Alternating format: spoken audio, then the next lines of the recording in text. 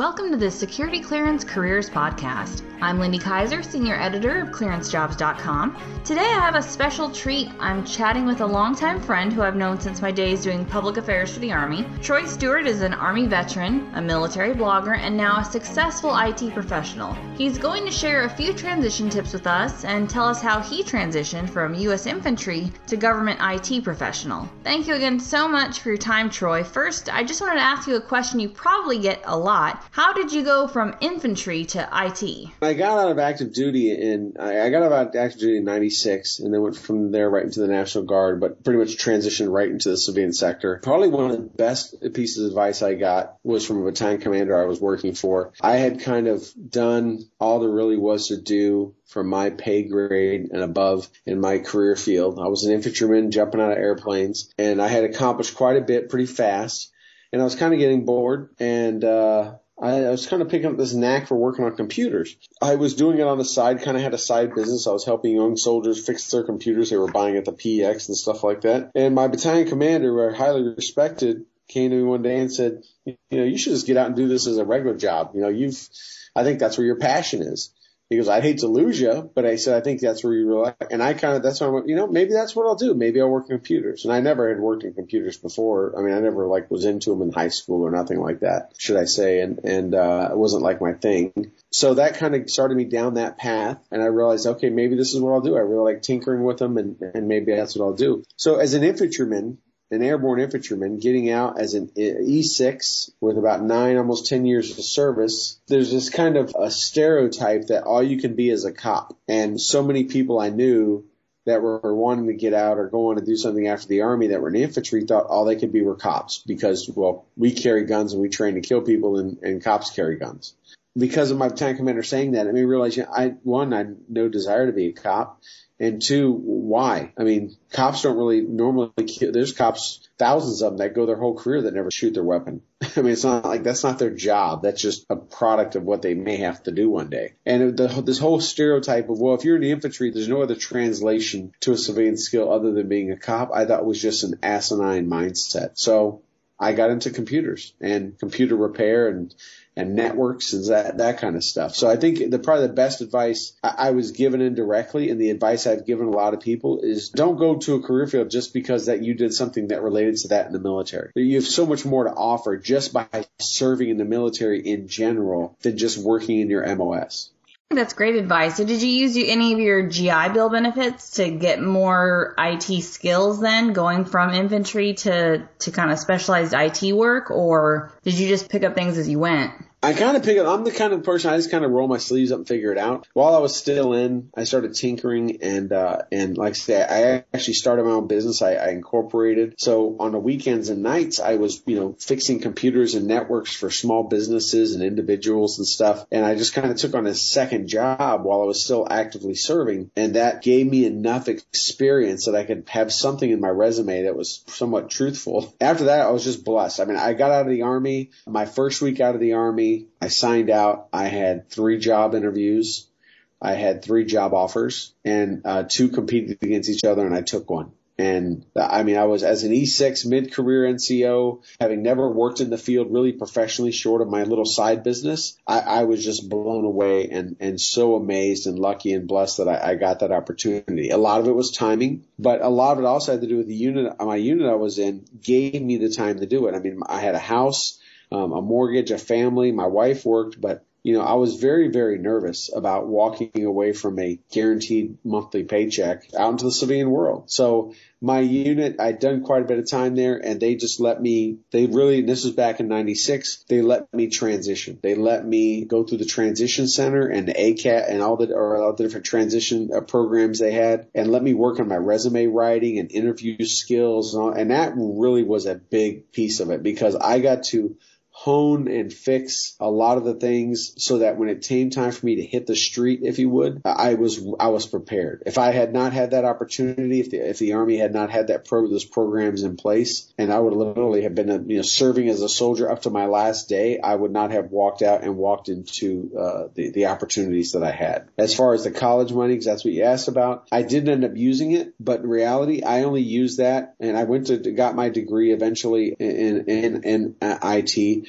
because my college funded GI Bill that I originally came in the Army for was about to run out. And I didn't want to waste it. I had $25,000 to use. That was an original benefit of my enlistment. I realized, well, I should probably do something with that and get a degree, even though I'd already been working in IT long enough and I'd gotten to a level the degree really a bachelor's really wasn't going to do much for me at that point, because it's really about experience and certifications. But I still went and did it and used that up, and at least, got my bachelor's out of it, and then started working on my master's. Great. That's all definitely great advice, and the advice to take advantage of that transition assistance, I think, is key, because I do hear a lot from hiring managers that it's unfortunate when you look at a veteran's resume that just doesn't look like they're preparing their paperwork for inside the military, not paperwork to pursue a civilian career. You're right. Many of them, their resumes are written like they're going in front of the Department of the Army board for the next promotion. It's full of acronyms and terminology like squared away and this and that, stuff that's very military minded, right? So I've had a lot of soldiers come to me and ask me both soldiers that work for me and just friends and peers of mine to review and help them make sure that their resume is civilianized, if you would. And I think one thing, and I've tried to kind of share this with many soldiers or military members in general, not even just Army, definitely not just Army, but is that part of, and it kind of goes back to what I said earlier, just because you've worked in a certain MOS or career field in the military does not translate evenly, because there's so many other skills that by serving, especially if you get up into the NCO or mid-level ranks, if you've done like at least 4 or 5 or 6 years or more, there's so many skills that are absent in the normal civilian workplace that are just embedded into the service member that for them is just second nature. It is almost like muscle memory, right? The normal civilian counterparts don't have. So that's what I work with a lot of people on when they ask me to review their resumes and stuff, is to capitalize on that. Office management, interpersonal skills, working in high stress situations. I mean, when you think about especially the last 13 or 14 years of what, these young corporals or lance corporals or whatever, airmen or that have been working in combat zones, leading other soldiers, responsible for lives, vehicles, weapons, working with civilian populace, the situations they've been in. Granted, they did well because of just their military training. What that translates in the civilian sector of how they can handle just the everyday, if you would, civilian challenges and issues is nothing to them. So I try to work with a lot to highlight their resume and those soft skills, if you would, on the resume, that's what separates them from someone else applying for the job that maybe never has served. And now you're in a civilian position that it's kind of one that we describe at Clearance Jobs as a bit of a road warrior job. So you spend a lot of time traveling. Is that something that you're just used to as a veteran? What was the thought process behind accepting a position with heavy travel? Did you know about that commitment up front? Is that something that attracted you to the work that you're doing now? Is it just how your job evolved? Yeah, it's interesting you mention that. So my wife and wonderful lady she is. And so when I got out of active duty, I was in the only airborne unit in the entire Pacific Theater, and we were gone a lot. We were always going somewhere around the Pacific, South Pacific, anywhere in the country. So I think our first year of marriage, I was gone almost like 200 days out of the year. And this was back in the 90s, not when there was any real wars going on. After doing that and many, NTCs and JRTCs and field problems, I was ready just to be a normal person. And I used to say that in quotes. I got out and it was like, I want to be more time at home. I want to be with my family. I was building a family. And then working a great couple of years in Alaska, and then I got transferred to New York and by the same company. And then I came down to New York and we were kind of split family for a little while. So my family was ready to move. So we were apart for a little bit there. Already having served in the military and being gone a lot with that, me being in New York and them being in Alaska and me getting back and forth every 6 to 8 weeks. Okay, we could deal with that. And then they came to New York and we were doing pretty good. And then I got a great opportunity to go to a new company that kind of was more of a consulting role, i.e. the Road Warrior.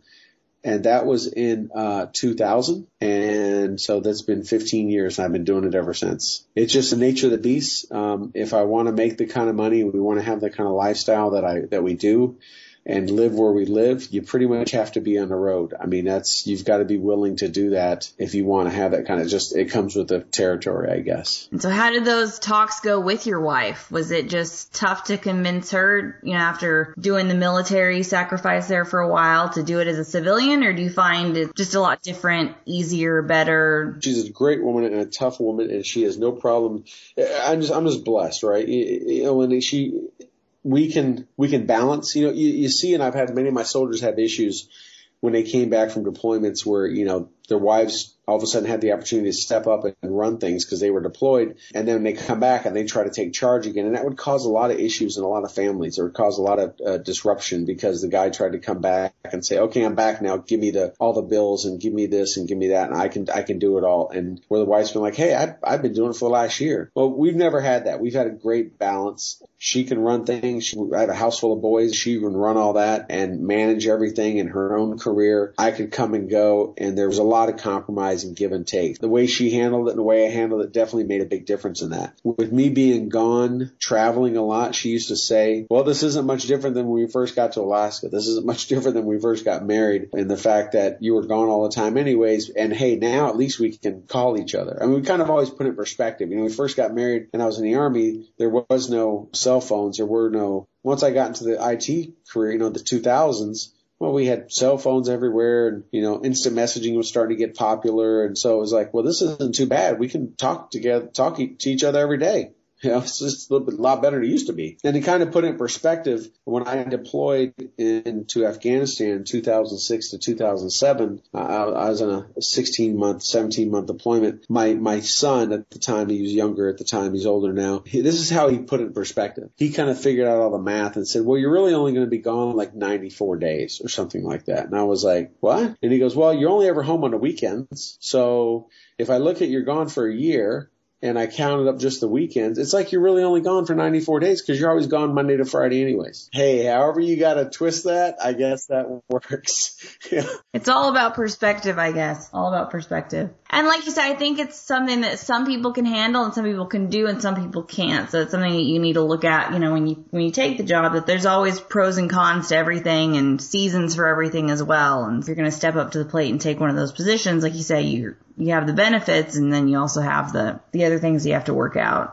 So then switching gears a little and talking about kind of staying connected to the military community, and then maybe you can talk about, the show that you have and, Buoy Hammer and how that all came into be. But so you left military service activity, but you stayed very connected to the military community. And even now, you're still kind of tapped into that community a little bit to some extent. Do you think that helped your career? Do you think, what impact do you think that had on you both professionally, maybe, and personally? Well, absolutely. I mean, I from the moment I got out of active duty through my entire career to today, I still say I credit all the gains and everything I've accomplished in my career back to my military service, 100%. I give it full credit because of those, what I talked about, the soft skills, the networking, conflict resolution, being outgoing, putting stuff into perspective, and it's even grown more since then. So yeah, I went to the National Guard. I stayed very connected. I deployed again in 2006. As I mentioned, and right before that, about a year before that, I started a blog. It was just a family blog. It was really just to kind of keep up with family and friends that I have accumulated through the years, being in the military and being a military brat. And it was, and then when I got active mobilized to deploy, I thought, well, rather than having to write letters to write, at this point, emails to everybody, let me just take my blog and shift it a little bit and just make it about my deployment. Little did I know it was ever going to become what it did, winning awards and getting thousands of views and sometimes up in tens of thousands, and having a very loyal fan base because it was meant just for my family and friends. But in 2006, 2007, there was very little coming out of Afghanistan. Being a senior NCO as I was, blogging openly under my name and just talking about the very unique embedded training team mission caused my blog to just explode. And there's been other great blogs that have all, very graciously credited me and my blog. When they were trying to get ready to deploy, they found mine and gave them the inspiration to write theirs. So I get to look at that as those others that have done great, Afghanistan Without a Clue and Vampire 6 and some of those have just, they've all been, because they found mine. And about the time that I retired, I was recruited by the Army to come work for one of the research development laboratories right around the same time I retired out of the Army. So I worked directly with soldiers deploying and coming back from deployment for a couple of years as a contractor, even had the opportunity to take some engineers over to Afghanistan in 2010 and make a big difference over there with them. And then, so I, of course, stayed very connected. And then when we came back to the IT industry, I left that after a couple of years as the war started winding down, and still stayed very connected, and now have started back up another radio show with my good friend Toby Nunn from Warren Media Solutions. He was also featured in Bad Voodoo's War and wrote the book Northern Disclosure. So Toby and I are great long-term friends. And he and I have recently started up another online radio show called Stu and the Nun, where we've expanded beyond just the military, if you would. We really focus on foreign policy, national policy, politics, what we refer to as just selfless service, not just military, but law enforcement, first responders, firefighters. Probably the biggest thing, if you're getting out, and if we're kind of focusing on someone that's getting out of the military, whether partway through a 20-year career or after the 20-year career, is, you hear about you always hear the old cliche, you can do whatever you dream about or whatever. Take your time, and just like if you're in the military, we plan, we prepare, you issue orders, you evaluate courses of action, you take a lot of things into consideration before you step off, before you cross that line of departure, if you would, using a lot of military terms there, I know, but to do the same thing, it's, yes, making good money and making great and really good money and living a great life is awesome. It's not always everything. You're going to sacrifice to do that. Your turn may not come right away. I mean, a lot of times, again, I credit mine to a lot of mine was timing. So, I mean, just make sure you know what you want to do. And not just what you want to do in the next year or right when you get out, for example, but as long as you can provide for yourself and your family is the most important thing. It is really about being happy.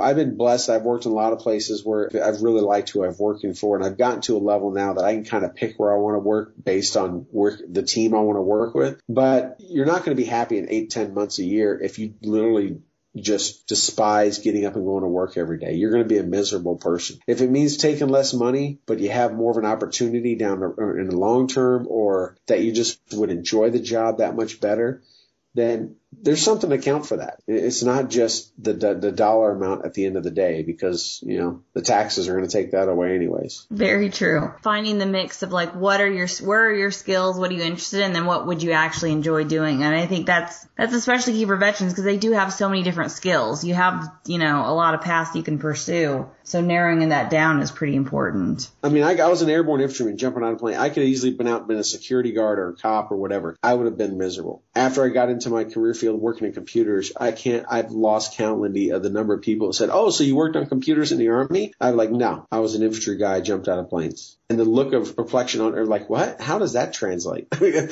it was all the time in my first 5 or 6 years out of the Army. They were like, what? Because I gave to my civilian career what I gave in the military, and that was 110%. I dove in, and that's part of those skills that the military teaches you that the civilian counterpart may not have. I dove in and gave it everything I had. I tried to be the honor grad of my job, if you would. I tried to do the best I could do, and just by doing that, set you apart. It was just people thought that I had spent my entire military career working computers because they knew I came out of the Army and I was doing all this great computer stuff. Like, no, I was an infantry guy. I shot mortars and jumped out of planes. Which probably prepared you for all those IT disasters. That's professional level troubleshooting right there. It puts it in perspective.